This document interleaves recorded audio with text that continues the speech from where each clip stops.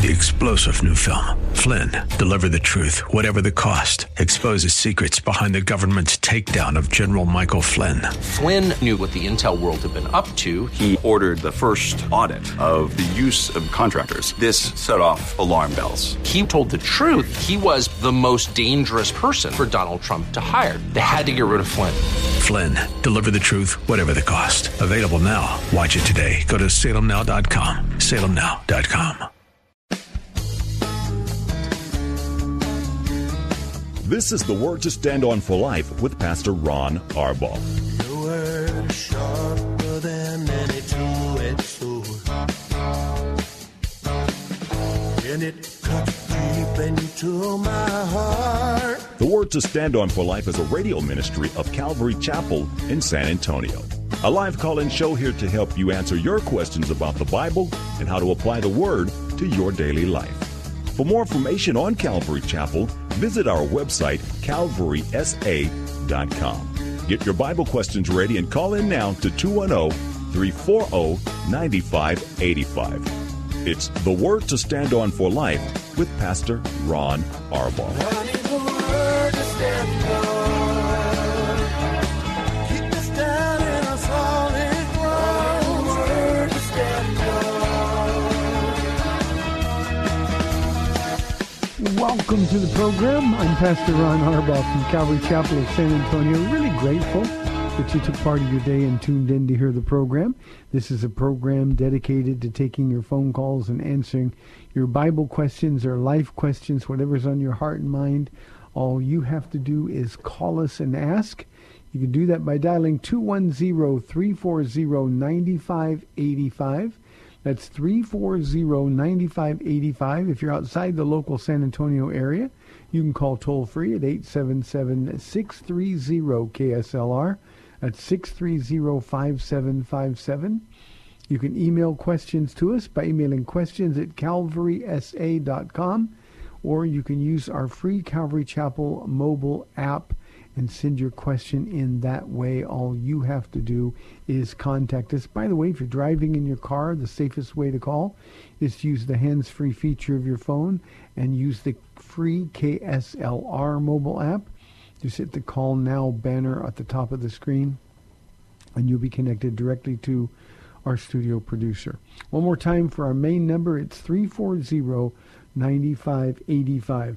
Don't have anything going on Tuesday, so we'll get right to your questions. Our first one is from... It's coming up. I know it's there. Oh, this is from Caleb from our mobile app. Pastor Ron, what are the dispensations? Now, Caleb, you obviously know that dispensationalism is a method of interpretation. So let me share the different dispensations. There are 7 of them. Now, there are people that are so far out of balance, they'll find 15, 20, and even more. Some hyper-dispensationalism, it's called, and that's not healthy. I told somebody in a response to a question yesterday that extremes are not good. So there are 7 dispensations. And by the way, dispensationalism is not new. Jesus was a dispensationalist. Paul was a dispensationalist. It was made popular in the 1800s and then later in the 20th century by C.I. Schofield. But it is the only real solid way of interpreting your Bible in context. Now, the 7 dispensations, and I hope I can make this make sense to you, Caleb. The first one is innocence, and that describes the time before Adam and Eve fell. When they were born without sin. They were born, God giving them a choice, but they were born perfect in the image of God. So innocence, we know that dispensation didn't last very long. The second dispensation is man under conscience. Adam, of course, after the fall, was governed by his conscience. Paul talks about conscience in Romans chapter 1, how God reveals himself to us first in creation, then in conscience, then later through the law. The third dispensation is human government. You remember that after the Tower of Babylon, after the flood, even though God had promised there'd never be another flood, man set apart a government for himself. That's why God scattered them, because they were doing evil things, rebelling against God. But that's the third dispensation, human government. The fourth is the dispensation of promise. God chose one man, Abraham, and made him unconditional promises, the Abrahamic covenant. And this is just the promise where God gave these unconditional promises that cannot fail. If even one of those promises to Abraham failed even once, then God has proven that he's not really God. So that was the covenant, or the dispensation of promise. Next would be the dispensation of law. We all are familiar with that. It was Moses. Moses was called up to the mountain. He was given the Ten Commandments. Later he would be given the rest of the laws, and man was under law. Now the problem, of course, with the dispensation of law is that it never could produce what God wanted, fellowship with man. Law only proved that we were guilty, and God needed us to be declared innocent of all charges. So that's why he sent Jesus. And then, of course, that leads to the next dispensation. This is the dispensation of time that we're currently in. It's man under grace. Now, it's not going to last, I don't think, much longer. Certainly, Jesus is going to come. He'll rapture the church. He will judge the world through the Great Tribulation. That's the next thing on the order. But man under grace is where we are now, God's unmerited favor and infinitely deserving. And the seventh dispensation, Caleb, hasn't actually occurred yet. That will be man under the reign of Jesus. And of course, that's a reference to his 1,000-year reign of Christ on earth. So, Caleb, I hope that answers your question. Those dispensations are important because there's no other way to understand the Bible in context. I'm going to give you just 2 more minutes here. When we study our Bibles, if we're going to be workmen, workwomen, rightly dividing the Word of God, we have to know that when God gave the law to Moses, he wasn't speaking to us. When God gave the promises to Abraham, he wasn't speaking to us. So we have to understand that if we're going to adequately divide the Word of God. When Moses lived, there was no understanding of grace. So we have to be dispensationalists to read the Bible in context. And when you understand that, it takes away a lot of the mystery about things like the Sermon on the Mount and all of those passages that we struggle with. You know, Jesus saying, "Be ye perfect as your Father in heaven is perfect." We can't be perfect. So what do? What we do is simply we relate to God under grace. So thank you for the question, Caleb. I appreciate it very much. Here's a question from our mobile app from Chip. Pastor Ron, in Psalm 137, verses 7 to 9, is verse 8 talking about Persia. Let me read it. It's just 3 verses. They're not long. It says, "Remember, Lord, what the Edomites did on the day Jerusalem fell." Now, we know from some of the historical books that the Edomites joined the Babylonians in their destruction of Israel. So the Edomites were complicit.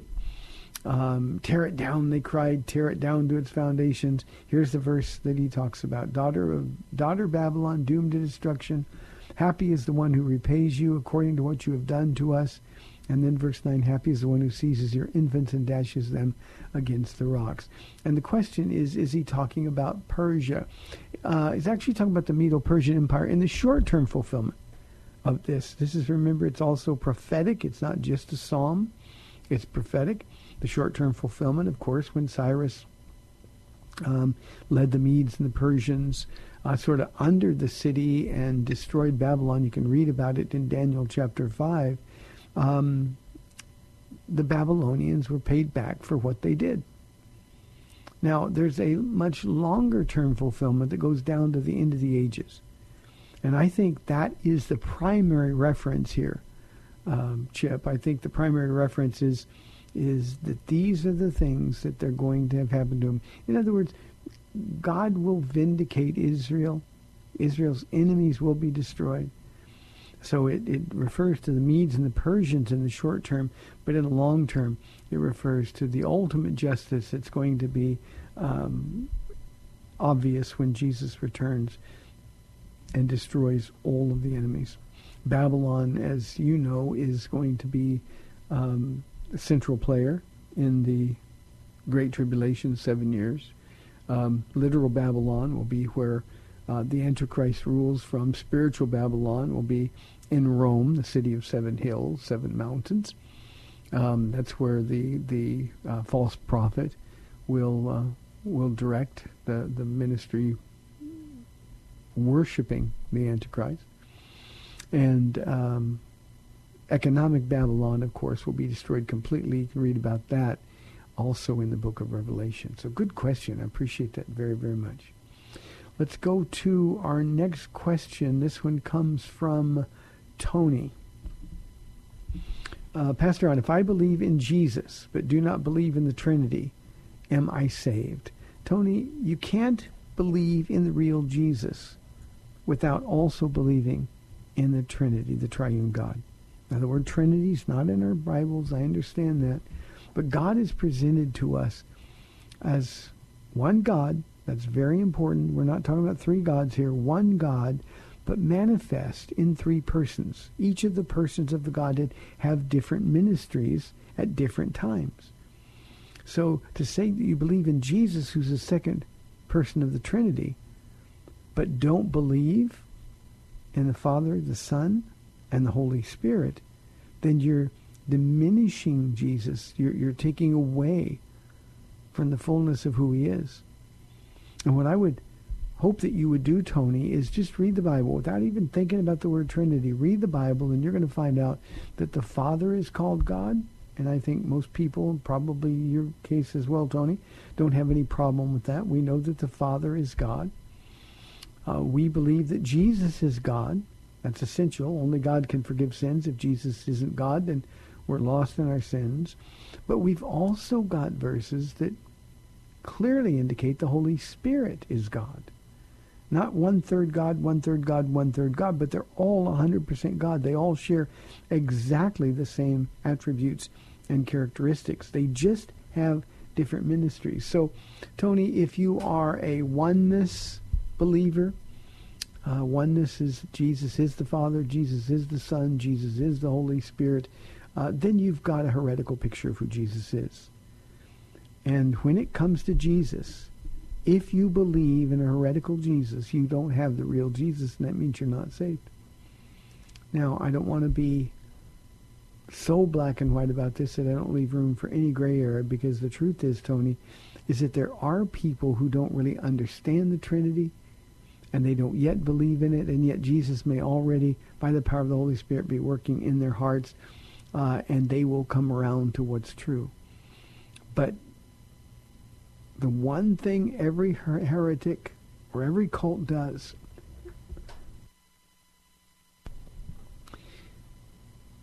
is that they mess with the deity of Jesus Christ.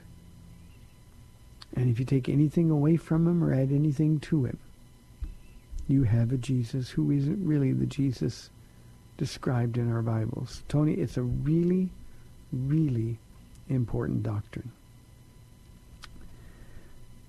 340-9585, Zach says, I know God loves me, but why won't he keep the devil from tempting me? Zach, I had a conversation just yesterday with some people about this very, very issue. The devil's job is tempting. The devil's job is lying, trying to kill, to steal, and destroy. God gives you the person of the Holy Spirit living in you. He who is in you is greater than he who is in this world. So God allows the devil to tempt us because we can overcome the temptation. And God, I said to the person yesterday, wants to teach us to fight. We got to fight a spiritual battle because the battle is always going to be there. And if God simply puts you in a little spiritual bubble wrap so that the devil could never tempt you. You would never be tempted to do anything wrong. You'd stay a little protected baby in the bubble wrap. God wants you to learn how to fight. And so he allows the devil to tempt you. But remember what 1 Corinthians 10:13 says. No temptation is seized you except that which is common man. We're all tempted. But then it says, and God is faithful. Zach, God wants you to know his faithfulness. He wants you to know that the next time you're tempted, the Holy Spirit be right there to you, know this is wrong, don't do it. Walk away from it. I think of Joseph running away from Potiphar's wife, even though it ended up costing him years in prison. We all face temptation. The rest of 1 Corinthians 10:13 says, he will not let you be tempted beyond what you can bear. When you're tempted, he'll offer a way out so that you can overcome, you can overrule that temptation. So because he loves you, he wants you to grow up. Now, Zach, I have no idea how old you are if you've got kids. But isn't it true? Now, I'm old, so for me, it was a different time. I don't want what I'm about to say to shock anybody, make them stop listening. But when I grew up and somebody bullied me, I'd come home and tell my dad, Dad, they're bullying me at school. And he would respond by teaching me how to box, teaching me how to fight. My dad was pretty radical. He said, okay, here's what I want you to do. When you go back to school in the morning, I want you to go up to that bully. I want you to pop him in the nose, hit him hard, make sure it counts. That was the way we dealt with bullies. And, well, the devil is a bully. And that's how we need to deal with him. The only difference is we don't pop him in the nose. Jesus will do it for us. So the next time you're tempted, Zach, say, God, I know you love me, and I know you wouldn't let me be tempted beyond what I can bear. So take my hand and get me out of this place. And then you just run. The Bible says, flee from those temptations.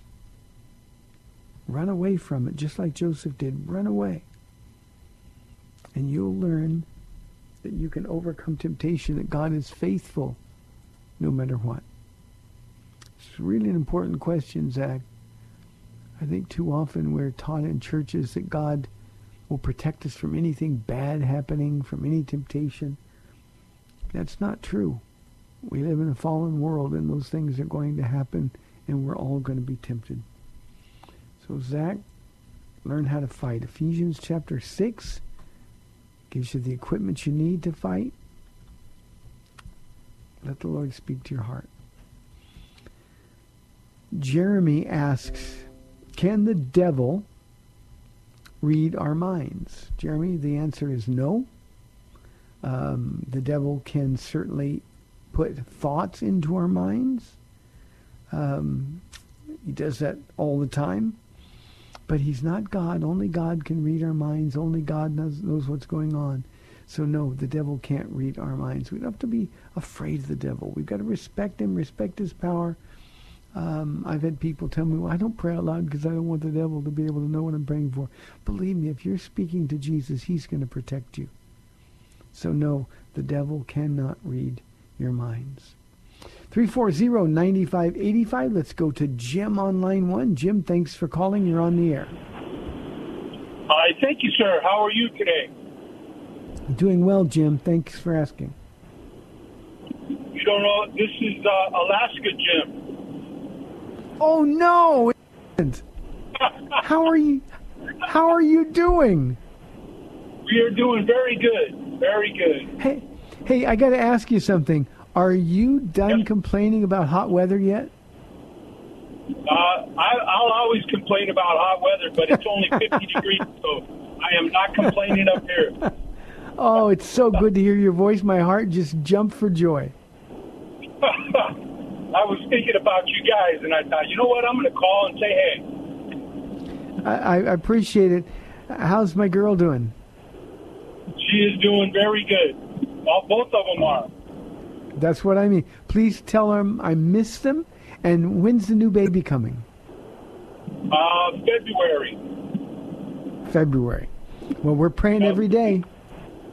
Yes, sir. And I'll tell you, being a grandpa is the best.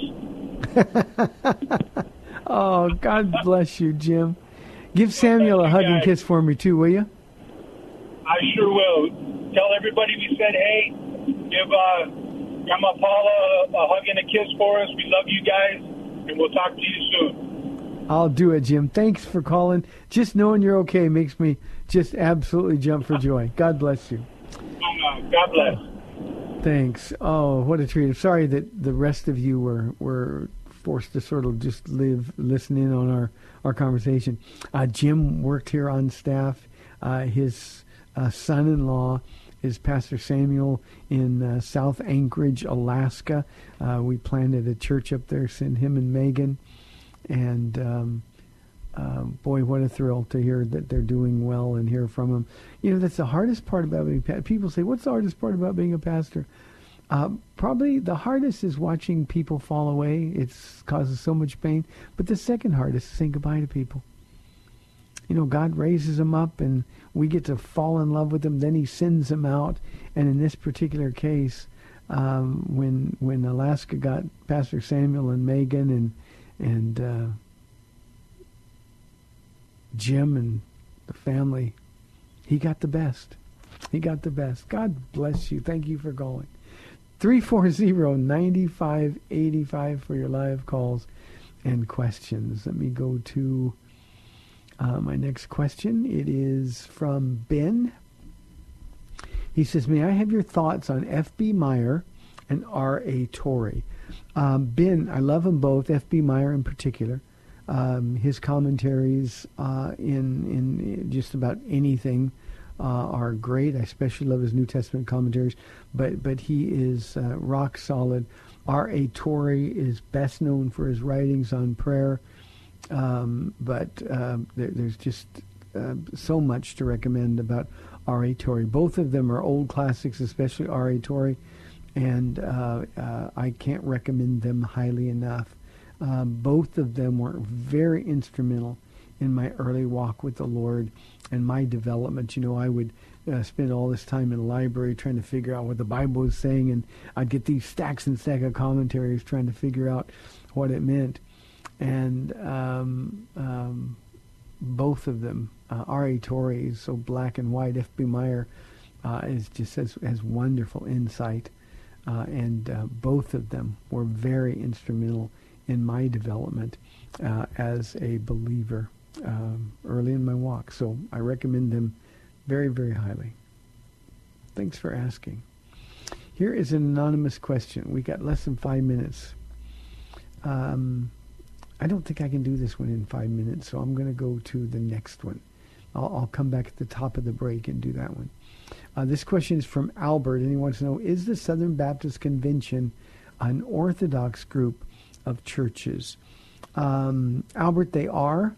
There are some things doctrinally that I would disagree with, but they are perfectly orthodox. They have been used by the Lord over the years. Some of my favorite preachers, Adrian Rogers was SBC. In fact, he was a past president of the Southern Baptist Convention.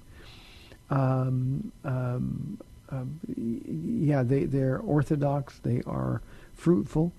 I think sometimes they get a little bit too big and a little bit too government-oriented.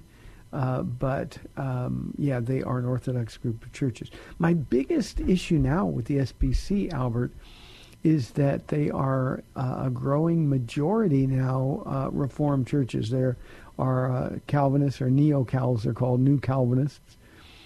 These young guys are coming in, and they're presenting a distorted view of the heart of God in presenting their Calvinism, but that doesn't take them out of orthodoxy, and you are most certainly welcome to feel welcome in an SBC church.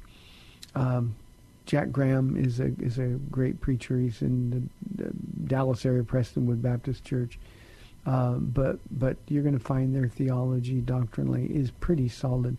One other small issue that you may run into, Albert, is that many of them, if not most of them, are cessationist in their beliefs as it relates to the gifts of the Holy Spirit. We obviously at Calvary Chapel don't believe that is a biblical view, and yet at the same time, doctrinally they're pretty solid and very, very fundamental or orthodox.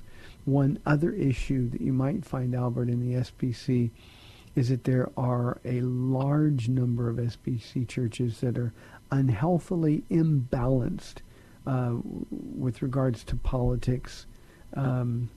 They're churches that promote extreme to the extreme, a certain set of political agendas, right-wing politics, and I think that's unhealthy. I don't think that's the job of the church. The job of the church is to teach you about Jesus, let Jesus transform your heart.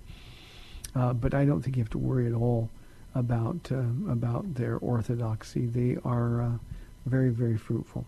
So, Albert, I hope that answers your question. Don't have time to get another question going. Can I ask for prayers? Our ladies, the pastor's wives, are at their pastor's wives retreat in the Austin area today. They'll be back tomorrow. I spoke with Paula a little bit this morning, and they're doing great and just waiting, can't wait to hear from the Lord. But we would appreciate your prayers, not only that the Lord would speak to them, at the same time, however, that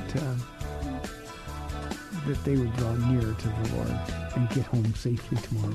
Hey, we've got 30 minutes left in the program. 340-9585. I'm Pastor Ron Arbaugh from Calvary Chapel in San Antonio, Texas. We'll be back in 2 minutes. I need the word to stand on. Keep us down in a solid ground. Word to stand on. Welcome back to the Word to Stand On for Life. We're taking your calls at 340-9585 or toll free 877-630-KSLR. Now, here's Pastor Ron Arbaugh.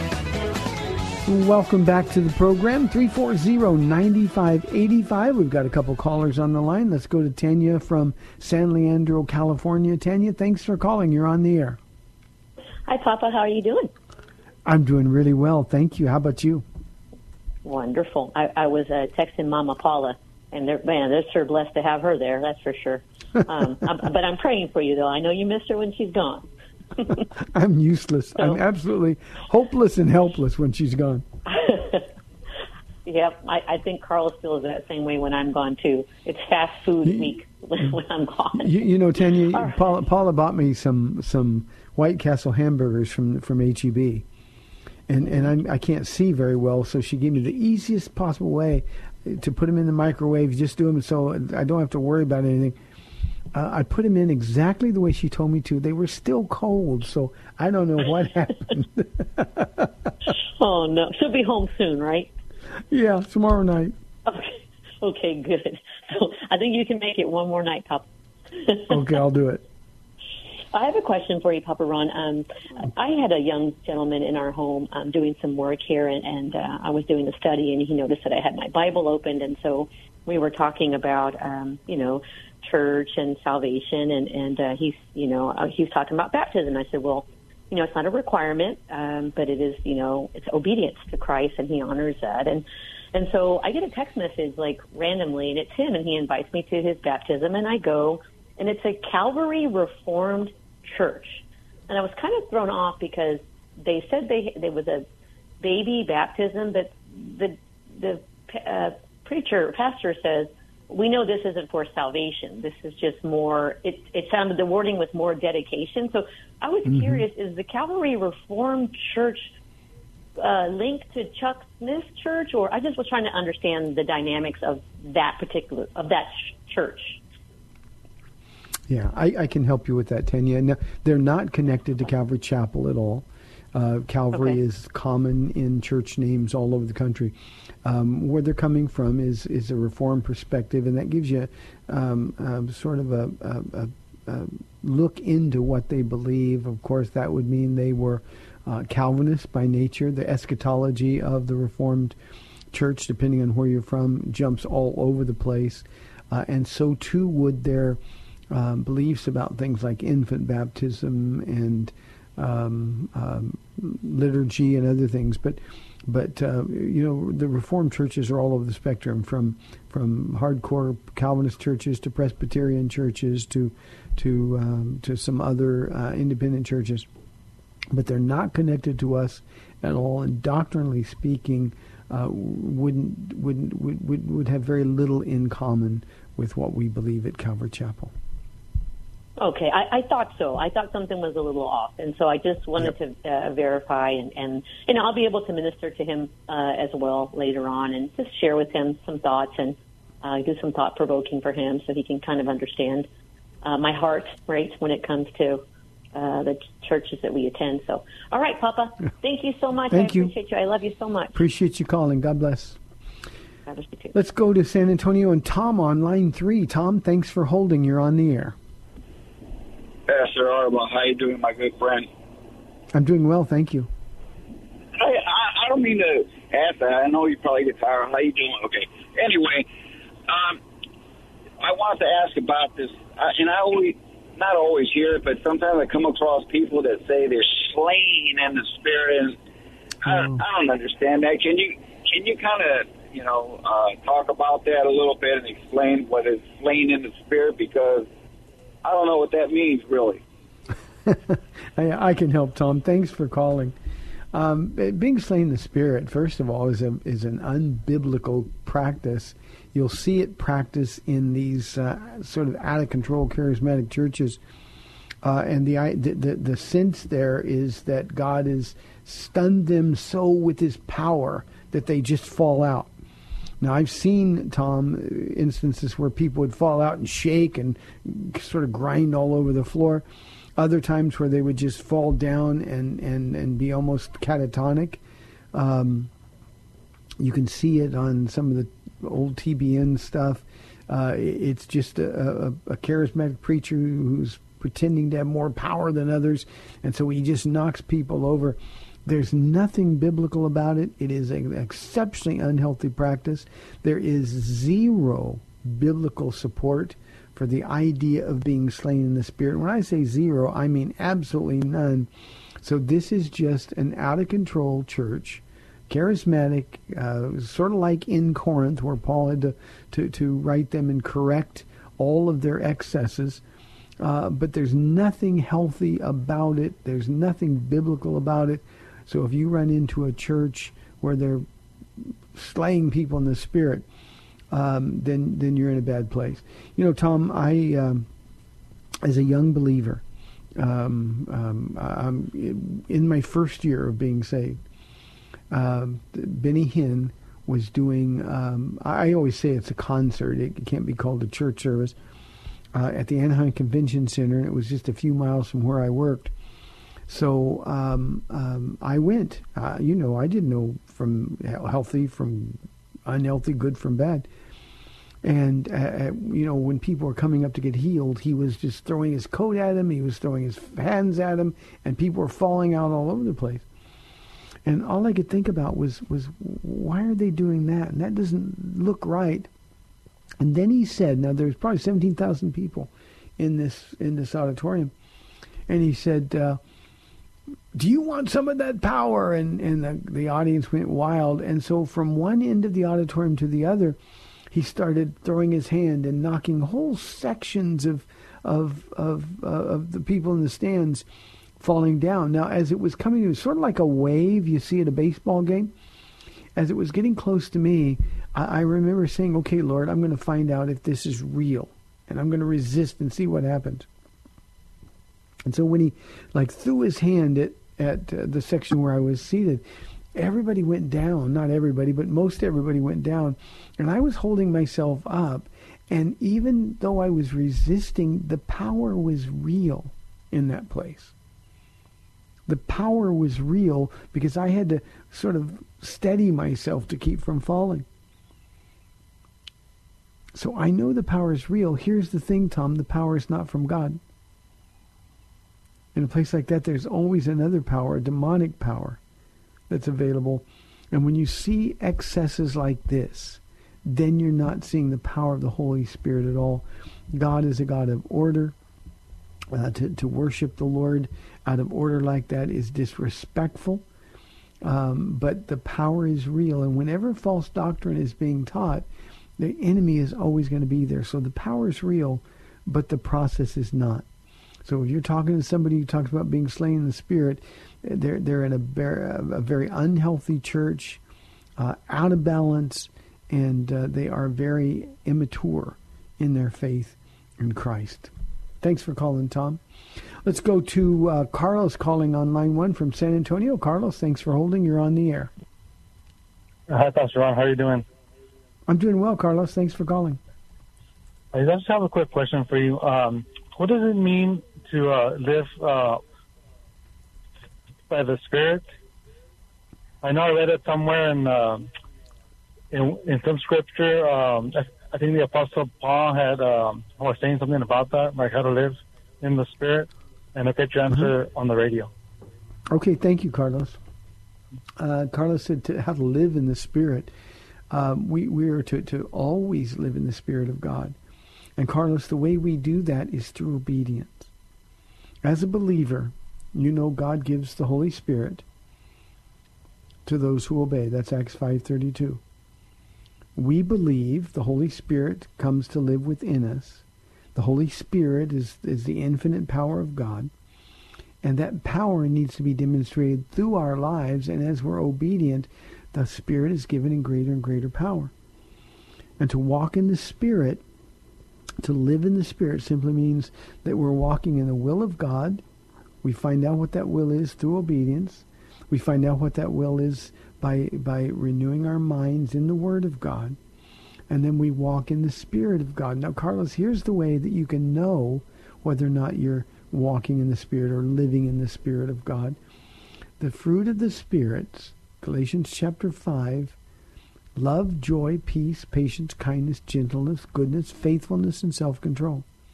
If those things, Carlos, are demonstrated in your life, then you're living in the Spirit of God. The opposite of living in the Spirit is living in the flesh or according to the flesh. And Galatians chapter 5, verse 19 tells you what that looks like as well. So to live in the Spirit, Carlos, simply means to walk with Jesus. Now, if you've been listening to this program, Carlos, you've heard me say over and over, just be with Jesus. And for me, and the simplest way to make anybody understand this, is that to live in the Spirit means that we're with Jesus. When we're with Him, it's Him living through us instead of us living. And the idea, Carlos, is that every day, in fact, all day, every day, we should be walking in the Spirit. If we do something during the course of the day that quenches the Spirit, well, then we need to say, I'm sorry, Lord, and I don't want to do this again. And then the power of the Spirit comes back, and we can live in the power of that Spirit. Good question, Carlos. Thank you for taking the time to call. Let's go to Seguin now and talk with Tricia on line 1. Tricia, thanks for calling. You're on the air. Thank you. I have a question, and then I'll hang up and listen to it on the radio. Okay. Anyway, I'm torn. We've got a family with 7 kids in it. My mother's 90 years old. My dad died 20 years ago. And she has just split the family. All the kids don't talk to each other anymore. There's just a bunch of lying that goes on in the family. And she, will tell one person that she's going to give them something and then turn around and give it to another person, another one of the children. And so none of the kids have anything to do with each other. And I'm torn between you're supposed to respect your elders and take care of your parents, but it's gotten to be such a toxic atmosphere at that house, you don't want to go over there and deal with it all. Yep. I understand it. Okay, I'll do the best I'll do the best I can, Tricia. Thank you for calling in. I'm sorry you're having to deal with this. Honoring your parents does not mean letting them destroy a family. Honoring your parents does not mean letting them do anything and everything. And I'm dealing with this with some people in our church as parents grow old and loss of memory and in some cases they just grow older and more bitter and the kind of effects that it has on families is devastating. I'm going to do the best I can to give you the balance between showing her love and honor and respect, and at the same time taking Hebrews' advice, throwing off everything that hinders and the sin that so easily entangles. There are times when our family members create such a toxic environment, such as the one you described, that we have to sit them down. Now, I'm assuming that her mental capacity is adequate and that she can understand this. But at some point, you sit down and you just say, I cannot let you continue to destroy the family the way that's happening. You also need to bring your kids into the equation. You know, her behavior, however ungodly it is, does not give them the right to misrepresent Jesus, doesn't give them the right to live in their flesh. And so I think there's a time that comes when you've got to sit down with your mom and just tell her, we cannot let this continue. And if you continue to try to divide our family, then we're going to have to remove ourselves from your lives. Now, we'll still do the best we can to take care of you. We're your emergency contacts. We love you. We're going to be praying for you. But as long as she refuses to repent, to change her behavior, remember that you have the responsibility, you and your husband have the responsibility to make sure your home is a godly environment, and to let somebody in who's going to destroy the hearts of your children is certainly not something that a responsible parent would do. So at some point a choice might have to be made, but what you should do in the meantime is everything you can to make sure your mom understands the effect she's having on the kids, understand the pain that she's causing, and then without getting angry, help her understand your frustrations. Mom, I love you. We want to care for you. However, we have to protect our children. We have to protect the godliness, the environment of our home. It's tough ground to navigate, Tricia, but it's really important that you do. You can't just hope it goes away. You can't just hope things change. These are times when you got to take a stand. You know, with a 90-year-old mom, and you didn't indicate whether she's a believer or not, but with a 90-year-old mom, the time for putting off confrontation is rapidly fading away. And what we want to do is rightly represent Christ, and the way you do that is to in love, but with firmness, correct her and give her the chance to recognize that what she's doing is wrong, it's sin, and then give her the opportunity to ask for forgiveness and see the power of God to change. Keep her in your prayers. Tricia, without more specific information, that's the best I can do. You know, I'm getting to that age, you know, where I don't want to be a burden on my kids, either here at the church or our kids, our blood kids who are in California. And, you know, you just wonder, you see so many parents, they grow old and they grow bitter and they're set in their ways. And there are times we have to bring them into our own homes because they can't care for themselves. At the same time, we got to balance the atmosphere in our home. And these are just really, really hard things. They're really difficult things. These are the kind of things that make me long with more intensity for the return of Jesus. Tricia, thank you for calling. I appreciate it. Bad stuff. Here is a question from Mick from our email inbox. He says, I know people who used to be pastors and pastors' wives who love the Lord with all their hearts, sacrificed many things in order to be in ministry, yet who have now joined that group of Christianity, and that's in quotation marks, who accepts the lifestyle of the LGBTQ community and defend it so fiercely that one might think that the LGBT community is a little g God in their life. Judging by this fruit, would you say these people fall under the 1 John 2:19 category? Obviously, only God knows their hearts, and we can't truly judge their salvation status, but I greatly struggle with this group of Christians who so fiercely defend sin and claim to be saved. 1 John 2:19 is the verse where John says, and this is, context is important. He's remembering, John as he's writing this is remembering Judas. They went out from us, but they didn't really belong to us, for if they belonged to us, they would have remained with us. But their going showed that none of them belonged to us. Now, Mick, what we have to do here is balance between judging, we can't do that, the heart of these people, but also understanding and calling them to account for their turn from the truth of the Scriptures. This is a problem that is going to grow as we await the arrival of Jesus. It's going to get worse and worse. And you're right, especially immature Christians, Christians who aren't studying their Word, not having their hearts washed with the water of the Word, Christians who are led more by their feelings, their emotions, than they are by anything else, by the truth of the Word of God. There are people that look around and see the world so wholeheartedly embracing these aberrant lifestyles. And the truth is, they're won over. And Mick, here's what we need to understand, and this is true for you, it's true for me. Any one of us who falls away from the Word of God, if we start treating the Word of God like it's a book of suggestions, if we're not in it renewing our minds and hearts daily, then we too are going to be trapped by the world around us. And the world around us says, no, it's okay, God loves everybody, and they've completely forgotten the holiness of God, the justice of God. Now, whether or not they're saved is between them and God, but here's what I know for sure.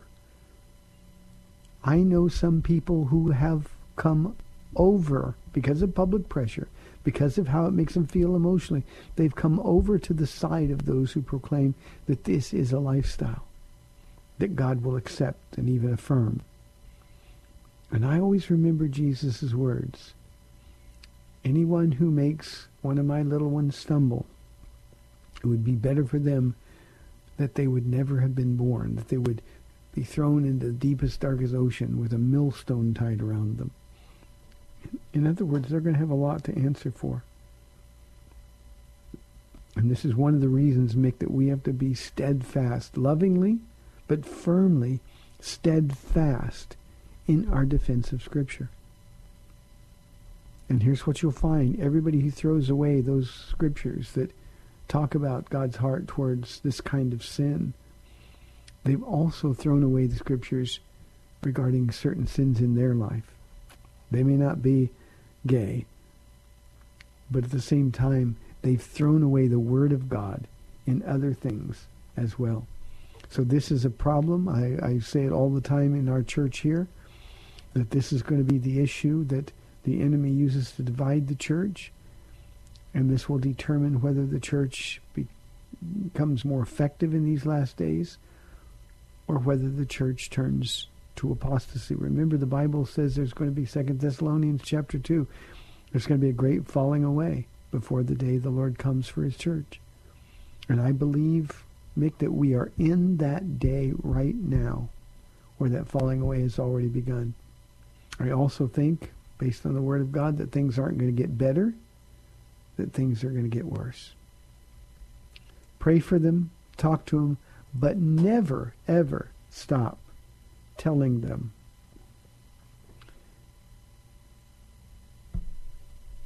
that they're wrong and telling them the truth. Almost makes me cry to think about the people that have fallen away. Here's a question from Nacho from our mobile app. Could you explain Jesus' specific point in saying to buy from me in Revelation chapter 3, verse 18? This is the church at Laodicea. Jesus is saying, now remember, Laodicea was a wealthy church. They sold an eye salve that was almost miraculous, one of the things that they produced. And this was a very wealthy church, and Jesus tells them, you say, I am rich, I've acquired wealth, and do not need a thing, but you do not realize that you are wretched, pitiful, poor, blind, and naked. I counsel you to buy from me gold refined in the fire, so you can become rich, and white clothes to wear, so that you can cover your shameful nakedness, and salve to put on your eyes, so that you can see.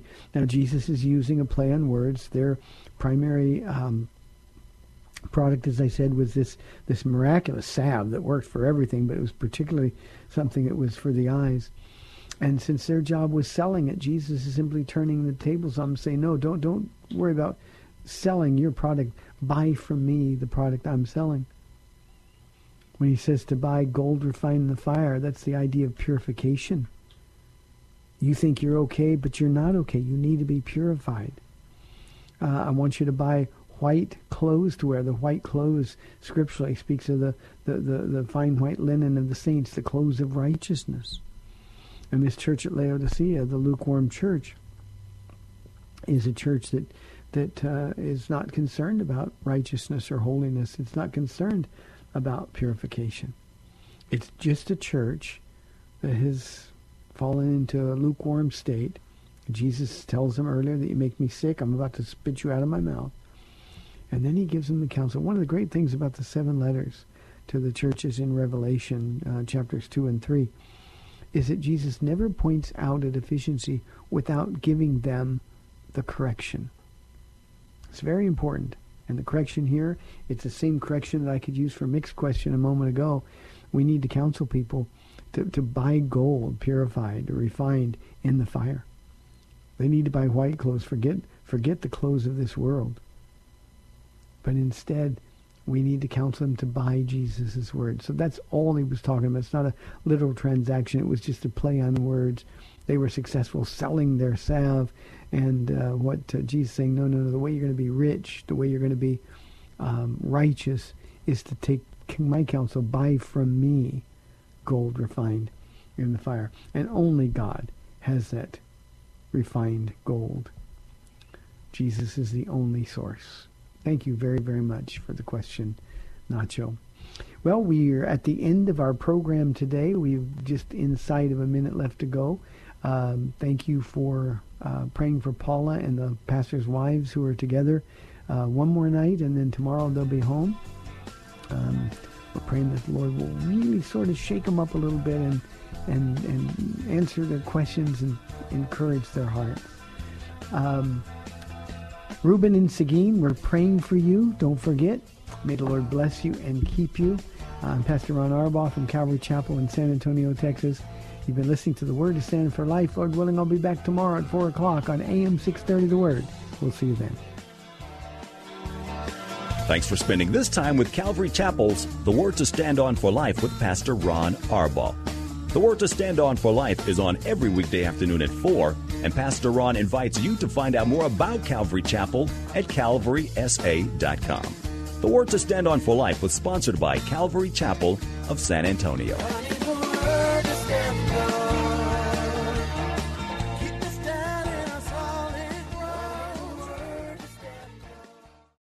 Three-star General Michael J. Flynn, head of the Pentagon Intelligence Agency, knew all the government's dirty secrets. He was one of the most respected generals in the military. Flynn knew what the intel world had been up to. He understood its funding. He ordered the first audit of the use of contractors. This set off alarm bells.